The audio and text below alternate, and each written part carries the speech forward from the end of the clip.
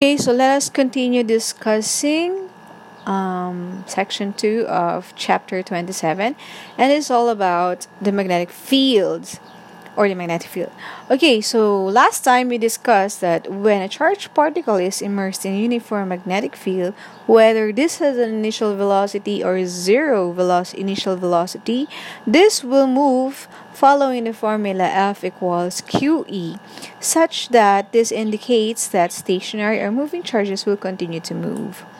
However, for the case of a charge immersed in a uniform magnetic field, the charge will experience a force equal to QV times B, that kind of magnitude, only if the charges are moving. That is, a stationary charge will not be affected by the presence of a magnetic field. Okay? So the point here is the charge will experience only the force due to the magnetic field if it is moving. Okay, so this is the equation for the magnetic force. F of B equals QV cross B. QV cross B. This is where V is the velocity and B is the magnetic field. And if you recall, the cross product is just equal to this magnitude, B sine phi. Okay, F of B equals QV B sine phi. Okay, sine phi is due to the presence of the cross product, where phi here is the angle between the two vectors V and B. Okay, so given this formula, sine formula, then this means that the cross product or the magnitude of the magnetic force is maximum when the two vectors are perpendicular, or basically phi equals 90 degrees. Okay? Otherwise, it's minimum when phi equals 90. Okay? When the velocity is parallel or antiparallel to the magnetic field. Okay? I hope you can review your cross product. I already provided a supplementary reading in the Google Classroom, so I hope you can study that. And just remember that when you're doing a cross product of two vectors, the resultant product is perpendicular to both vectors. And then remember, I told you before in the class that vectors are represented by arrows, such that when you're looking at the vector pointing into the page, such as this, you're actually looking at the tail, or it's marked with X. And if you're looking at the arrowhead, it's like a dot. Okay, it means it's going out of the page. Okay, now the cross product is very easy. Okay, you just need to practice it. But the direction of the thumb, okay, when you use the cross product, the direction is the default direction when the charge is positive.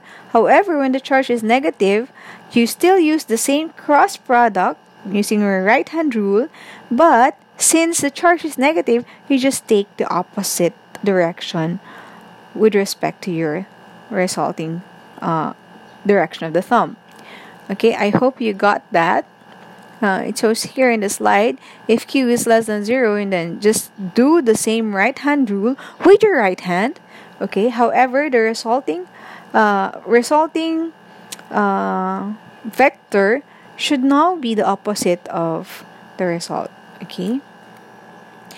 Okay, an example application of this is a cathode ray tube. So shown in this first figure is the case when the velocity is parallel to the magnetic field. So getting the cross product of two parallel vectors is 0, so that the charges experience no magnetic force. However, here in this second picture, the velocity is perpendicular to the magnetic field, such that if you get the cross product of V cross B, the resulting force is actually towards here, towards the positive Z. However, because in the cathode ray tube, the charges are negative, or electrons, then the resulting force is here at the opposite side, or the negative Z axis. Okay, now the magnetic force F of B has a unit of equal to Tesla, and 1 Tesla is just equal to 1 Newton per ampere meter. So, two charges of opposite signs to move with the same V in a region with the same magnetic field. Okay? Two charges of the opposite signs are to move with the same velocity in a region with the same magnetic field. Define the magnetic force on each charge. The answer is they have equal magnitude and opposite direction. Okay, this is assuming that the charges have equal magnitude.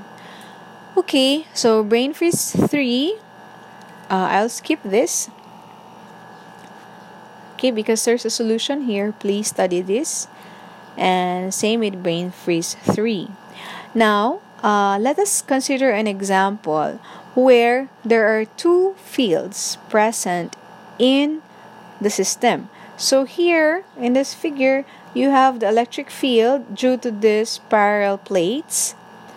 Okay, pointing to the left from positive plate to negative plate, and the electric field is assumed to be uniform. And this setup is immersed in a region of uniform magnetic field. Okay, it's placed in a region of uniform magnetic field. This faint light blue here pointing into the page is the magnetic field. Okay, now you have a charge that is directed downward, okay, with an initial velocity of v. Okay, so that if we try to analyze the forces acting on this charge as it passes through this region with electric field between the two plates with electric field and magnetic field, the net force will be equal to the sum of the electric force and the magnetic force. Okay, such that the electric force will be directed to the left with the magnitude of QE, and the magnetic force will be directed to the right with a magnitude of QVB using your right hand rule. Okay, you can verify this. So, rewriting the first equation, we have this second equation, F net equals QE plus QVB, or factoring out Q, you have this. Okay, now the net force, this is now the net force on a moving charge. So, the motion of the charge is, okay, is different depending on the magnitudes of electric field and the magnetic field. So if E is less than VB, the charge is deflected to the right, of course, because when E is less than V, then okay, the charge, this force, electric force, is larger, so it's deflected to the right of the page. And then if if E is less than pala yun, so it's deflected to the right, to our right.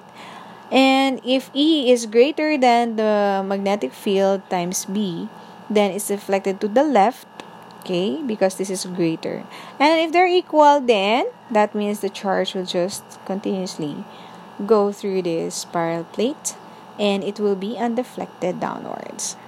Okay.